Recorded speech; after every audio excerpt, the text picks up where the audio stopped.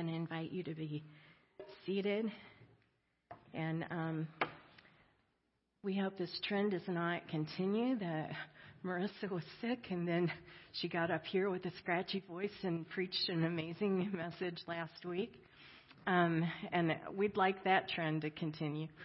Amazing messages, but not the scratchy voices. So anyway, thank you, Marissa, for that message last week. And you can turn in your Bibles to Matthew 5 as we continue our series on the Sermon on the Mount. And we're going to be talking today about being restored to love. And when Jesus met with those that were on the mountain, his followers in the crowd, his desire was to see people flourish. And so he begins to teach. And the first thing he does is he speaks blessings and more blessings and more blessings. He so desires to bless us.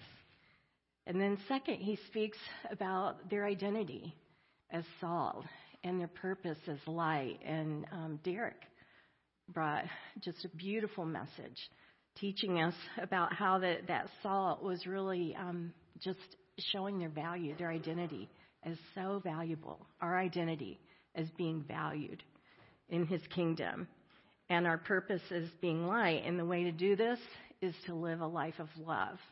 And that is really what the law was intended to be, is to show us how to live lives of love.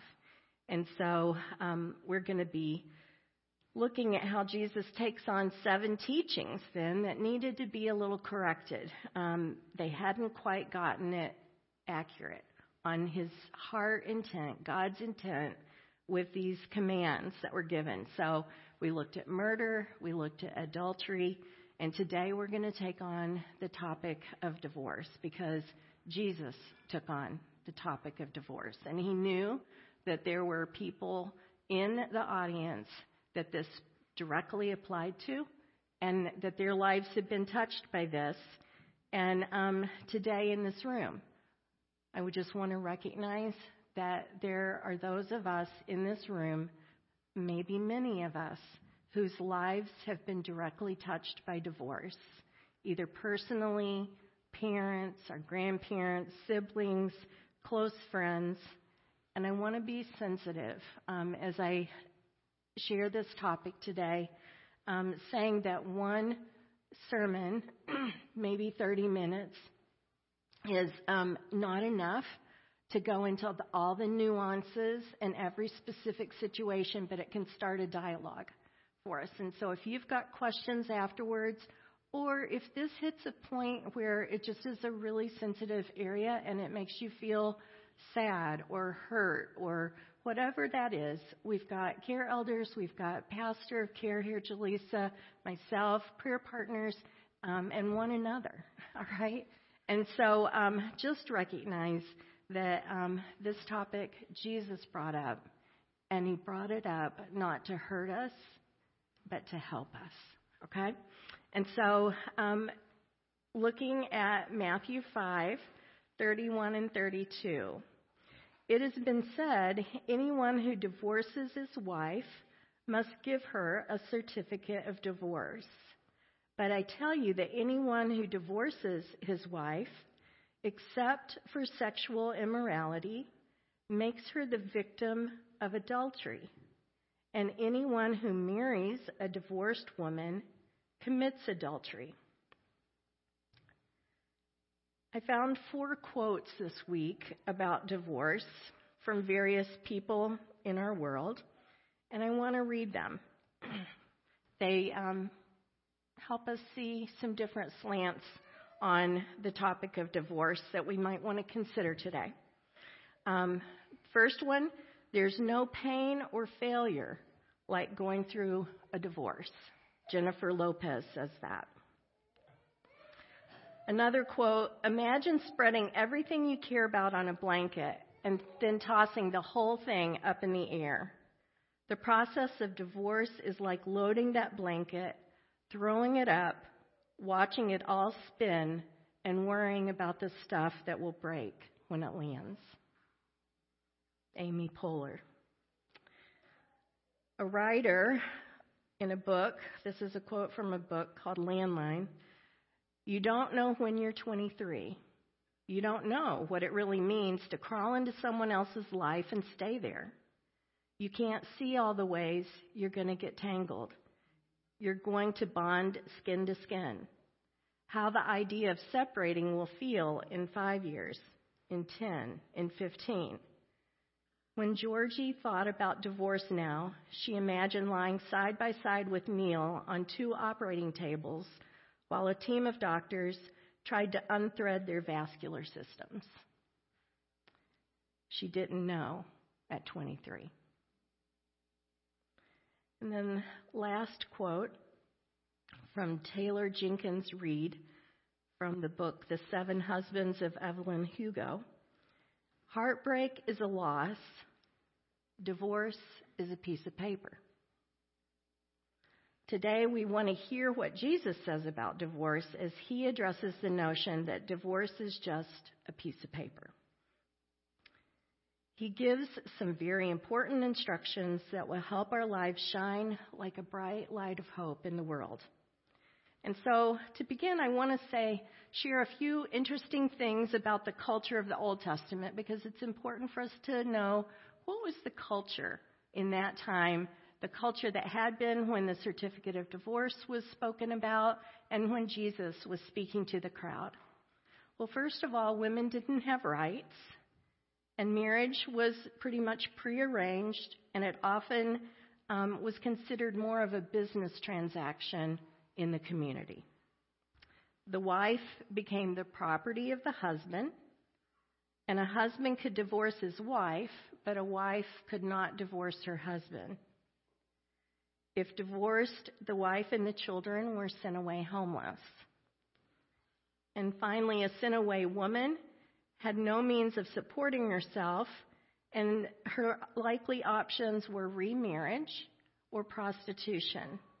And so to be divorced was to be placed in a very vulnerable and dangerous situation. Now, divorce in the Old Testament, as has been said already, Jesus is correcting and clarifying wrong teaching that was taught by the Jewish leaders. And he started out by saying, "It has been said, anyone who divorces his wife must give her a certificate of divorce," a piece of paper. All right? Probably a piece of a scroll, not paper like we know it now. But there were 2 approaches to divorce, and one was simply the practice of a husband sending his wife away. And divorce is defined as to send away or to be dismissed. And this could be done for any reason. If the wife didn't season the food the way he liked it, she could be divorced. If she didn't keep the house straightened up, she could be divorced. If she didn't keep the children quiet, she could be divorced. I read that if she spun in the street, she could be divorced.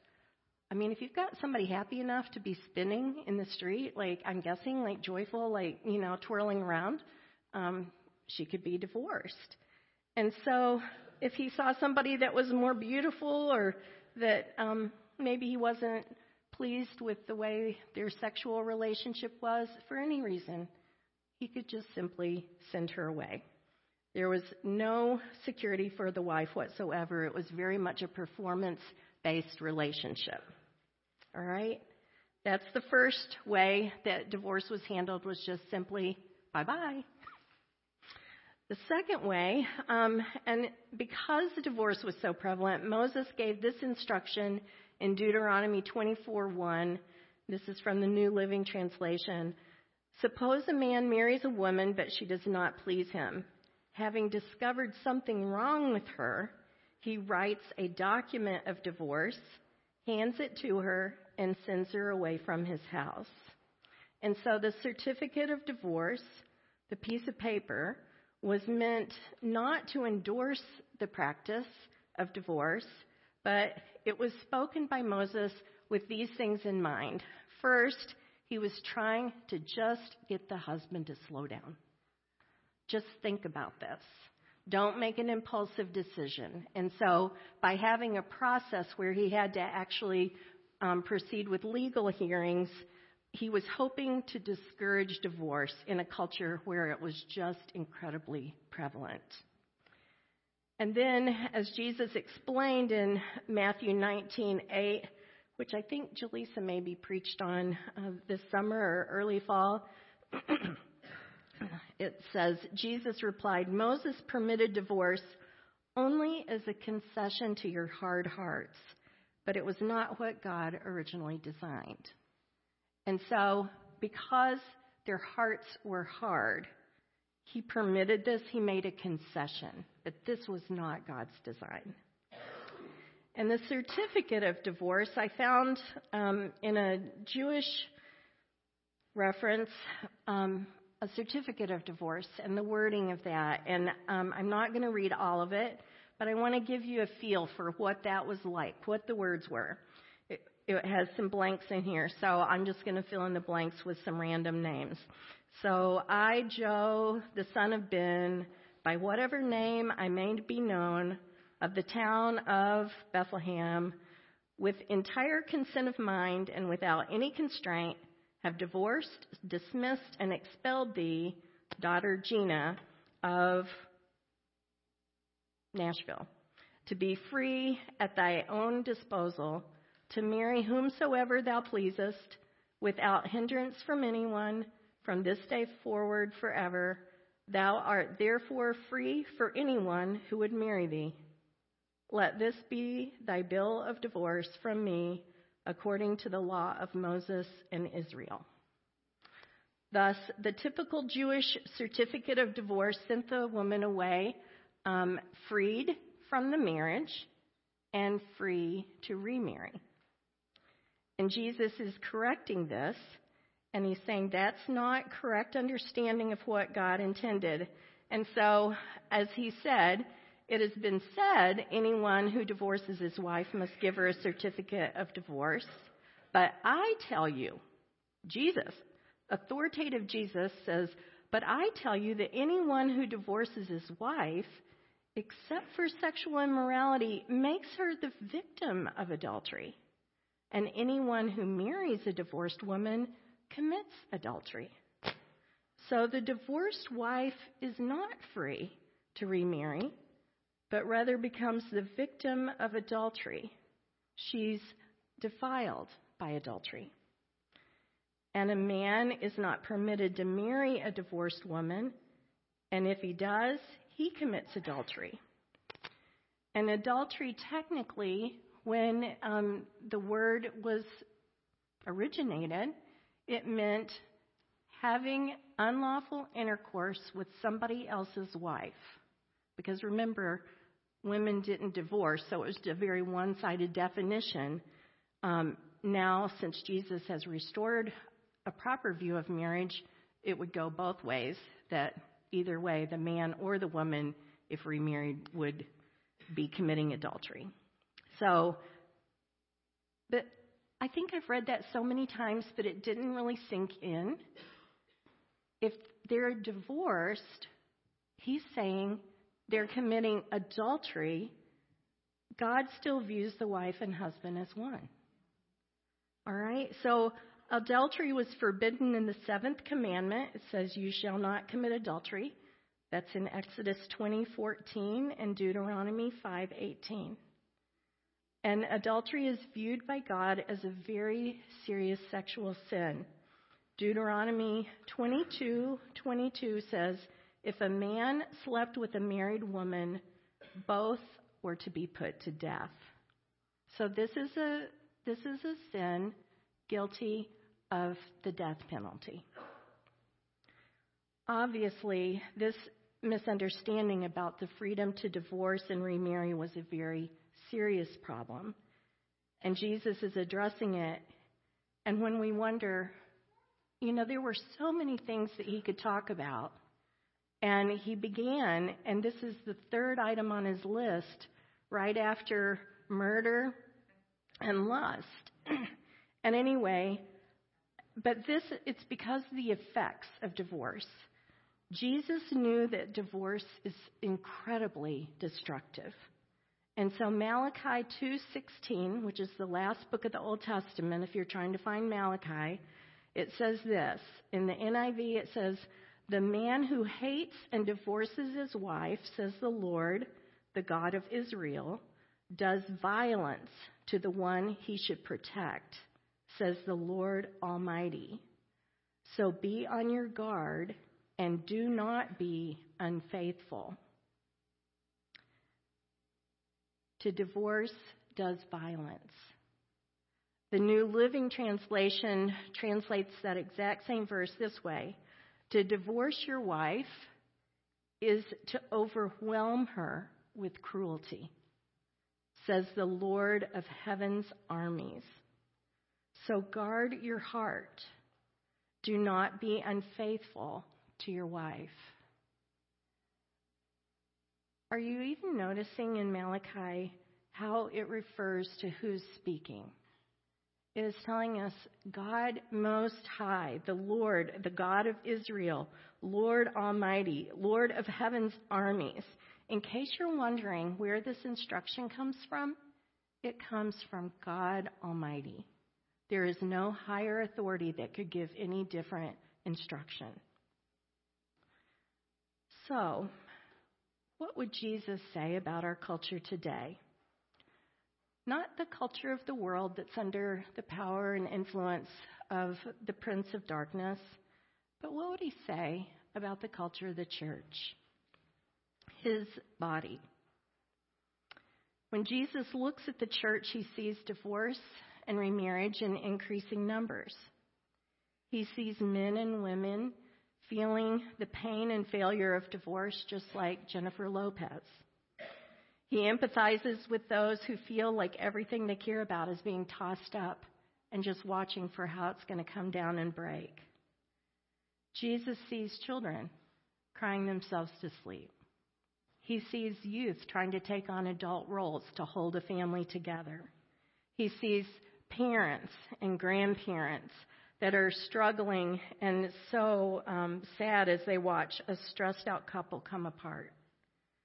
The pain is as sharp as a kidney stone, and the divorce settlement as complex as a team of surgeons trying to unthread fused vascular systems, to refer back to our earlier quote. Divorce does violence to those involved, and it heaps cruelty on those who are rejected. Perhaps we've been lulled by the culture into thinking that divorce wasn't that serious. But Paul in 1 Corinthians 6 says that the sexual sins that are committed, they're committed against one's own body, 1 Corinthians 6:18. This implies that when divorce and remarriage occurs, that we sin against our own souls. Our souls are damaged when divorce occurs. The two that God joined as one cannot be separated without great damage to both spouses. All for what? Lust, wanting somebody that isn't yours, greed, wanting to satisfy one's own desires instead of God's desires. I read this week that lust is a pursuit that leaves you as empty-handed as when you started. I've talked to many people with deep, deep regrets over choices they've made, and they've ended up empty, broken, and they lose sometimes everything that they loved.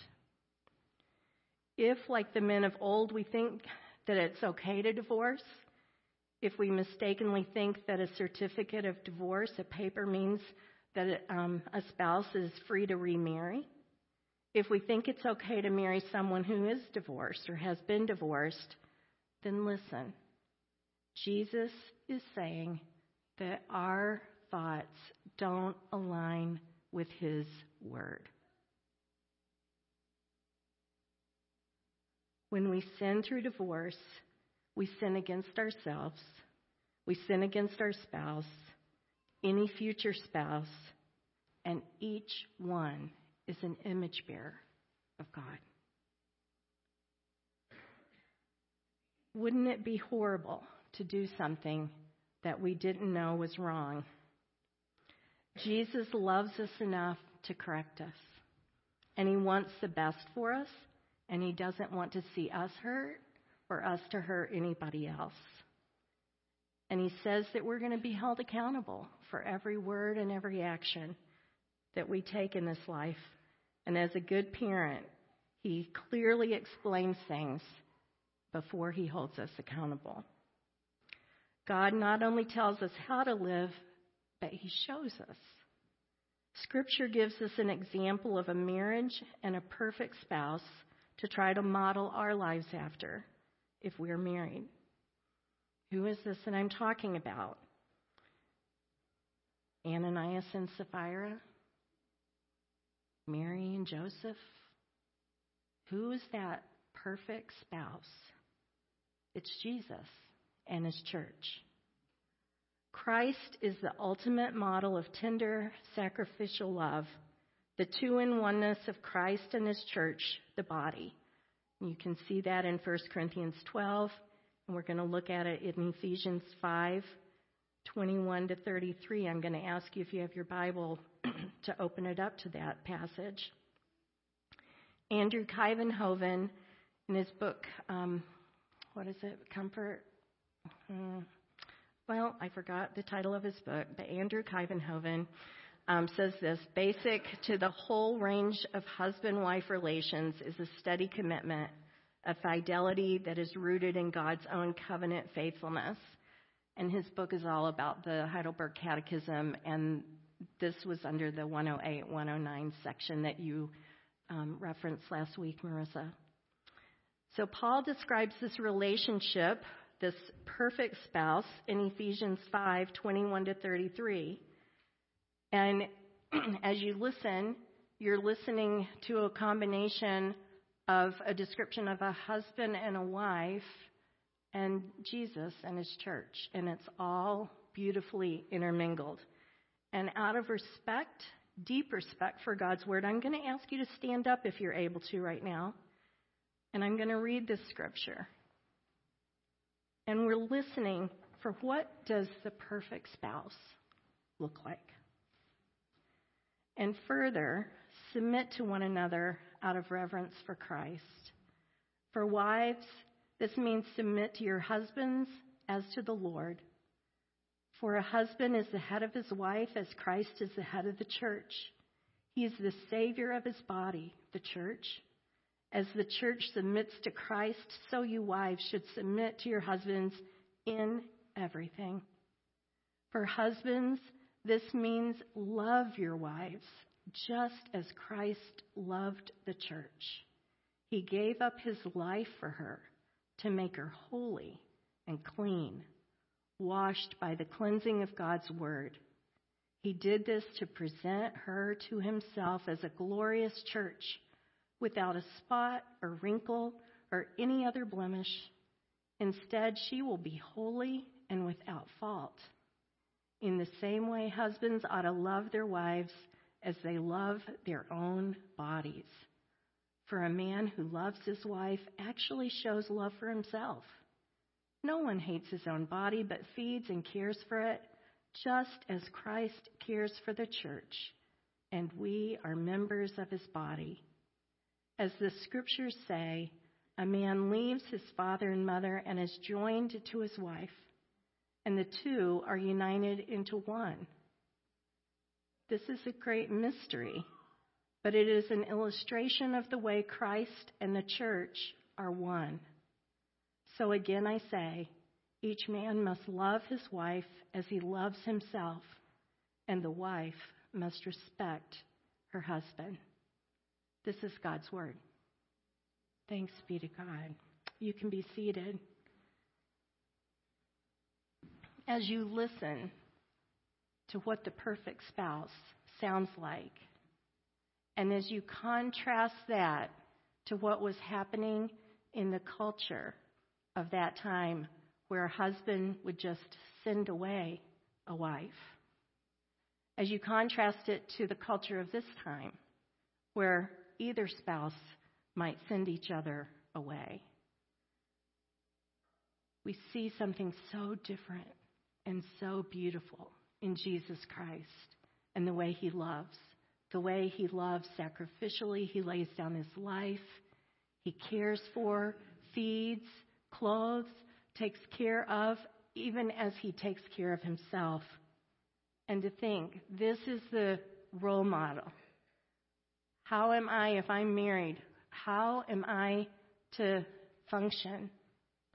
I'm to function as Christ loves the church.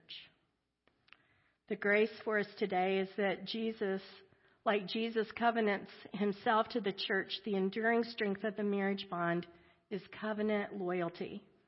A marriage is based on covenant, a legal promise of faithful, loving kindness and mutual support until death parts a couple.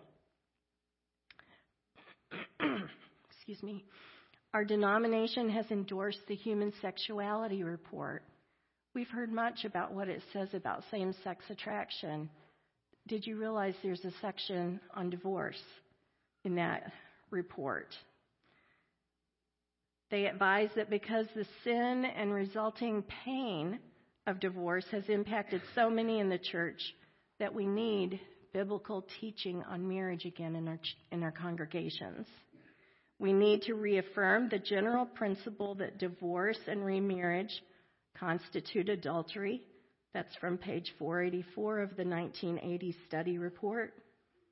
And the church needs to counsel firmly and compassionately against any remarriage that conflicts with biblical teaching. And so, what does the Bible teach about marriage? If we go back to Genesis 1 and 2, marriage was designed by God. Spouses were designed to be co-laborers in his kingdom. They were joined for life. They were joined by God himself. Man was not to separate what God joined together. And a married couple, it says, becomes one flesh. Our loving, committed marriages are a witness and a sign to the world of Christ and his church. As I thought about this and the change between our culture and what it describes for the Old Testament, I thought, at least in our nation, our culture, what a blessing for women to live in a culture where they have rights. And yet that means we have the responsibility, along with men, to be biblically informed and choose to be obedient to God. No one should be victims, and I understand, and again, the nuance of what happens within relationships. But the idea is that for biblical marriage, it's based on a promise. It's based on a covenant. Until death do you part. God's designed it this way because he knows how he's designed us, and he wants us to flourish. And so today's message is really all about God restoring the original design for marriage as a covenant of love meant for a lifetime. Because his intent is for not just our own personal flourishing, but for families to flourish as we live as people who love well. God cares not just about the two partners, the two spouses. He cares about the children. He cares about the grandchildren. And so how can we respond and obey to this message? I'd like to suggest a few ways.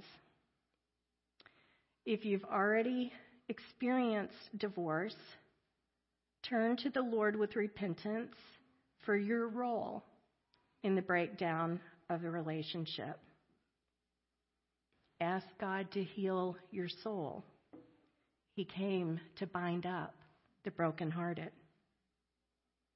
If your spouse is not remarried, pray for the miracle of reconciliation. Pray for the Holy Spirit's help to help prepare you to be a faithful, loving spouse if given the chance to reconcile. If reconciliation is not an option, ask God to help you to be totally devoted to him and content as a celibate, single disciple of Jesus. And as we heard last week, he is the one our hearts seek. Song of Songs. And as we heard Nancy give a beautiful preaching about a year ago on just the intimacy that you can have as a single follower of Jesus. All right. If you've divorced and remarried, some of us sit here in that situation today. If you've never stopped to repent and ask for forgiveness, you can do that today. God doesn't ask you to divorce again, but you can ask him to give you and your current husband or wife a fresh start. If you sit here and you're single, or if you're a child or a youth that's listening to this message, please pray.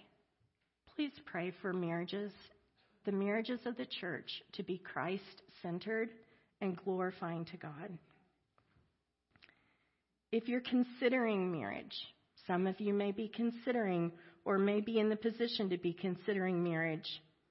Know what the Bible teaches about marriage and the lifetime commitment that you will make.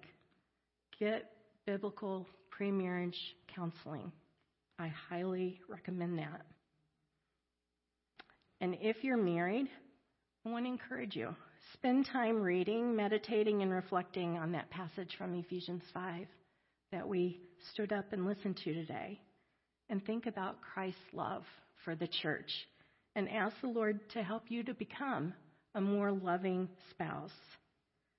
I encourage working with a counselor if you and your spouse need some help communicating with each other. Because as Dane pointed out, so often it's the communication. As we were talking about this message, it's so often the problem with communication that sometimes we just need some help with that. And if you're married, I want to also suggest that you might want to consider a covenant renewal, a renewing of your vows, a commitment, again, to yourself and to your spouse, a life of service, of love, and respect for one another. Several years ago, I just got it in my mind that we needed to renew our vows. And so anyway, I talked to Dane, and he was like, well, that would be all right. And we have them on our kitchen counter so we can remember them. Some of you all had a smoother start. Some of us had a rockier start. And anyway, so we've got our marriage vows. The pastor, maybe he knew we would need them in a prominent place. So he did calligraphy, and he wrote them up and framed them. And so we've got them on our kitchen counter, and I read them and remind myself of what I promised. And I don't know if you stop by and do that too sometimes, but I got it in my heart. You know, you might want to. But I got it in my heart that it would be good to just renew our vows. And so I got some I told the kids, I want you all to be here at a certain time. And they were like, what's Mom? You know, and I'm like, I just want you all to be here. Dad and I are going to renew our vows. And so we did it by our kitchen table in the living room and read our vows to each other. And I think we had a candle lit and had some more refreshments and all. And I just remember our son had been out deer hunting, and he and his hunting buddy came in, and, you know, they're sitting in their fatigues and all, and they're in high school, you know, kind of like, what is going on, you know, but anyway, but they sat there and were witnesses to our renewed vows, and I've never regretted that we did it. So it doesn't have to be a big thing, but hey, wouldn't it be a beautiful thing if maybe all the married spouses in here wanted to recommit their vows and we could do it all together? I don't know, just an idea. Anyway, in closing, I want to tell you a story. I want to tell you a story about an acquaintance that I have. She and her spouse had several grown children, and they decided to get a divorce. They were church-going people. They knew what Scripture taught about marriage and divorce, but they made this decision to divorce. And whenever I saw this person, she was moody, she was tearful, she was stressed, she was concerned about her kids, And there was a deep sense of loss and sadness, along with a lot of anger, hurt, deep questioning, and just a general lack of a sense of peace about what they had done. I also interacted one of these person's children, their adopted children. And what I found as I talked with one of her kids was that the kids had they decided they weren't going to take sides. But even in trying not to take sides, they ended up squabbling because they were trying to defend one another and defend whichever, and they ended up taking sides. They also were terribly distracted by their from what was going on with their parents, and so their college studies were suffering because of it. And then also they were grieving the loss of all the family traditions where they couldn't be together, and it wasn't the same anymore. It would have been terrible if the story ended there, but praise God it didn't. Fast forward a few years later, and I found out that this acquaintance and her husband, by God's grace and the Holy Spirit's work in them, he changed their hearts, and he stirred their hearts to remarry one another, to get some counseling, to work on their marriage. And so they had a wedding, and they got back together. And whenever I have the opportunity to interact with this person is so much more joyful and at peace. And the kids, some of the fallout has, I think, kind of lingered, but for the most part, they've been very, very joyful and rejoicing that their parents are back together. Jesus sympathizes with us. He's faced every imaginable situation with us, the church, as his spouse. Think about it. We're the spouse of Jesus, and if we think our spouses have maybe done us wrong, what has Jesus endured with us as his church? He loves us so much. He longs for us to love him as much as he loves us. He is our Savior. He totally understands, and he restores us through his blood, by his Spirit, being in his word and washed by his word, to love him more, to loyally love one another.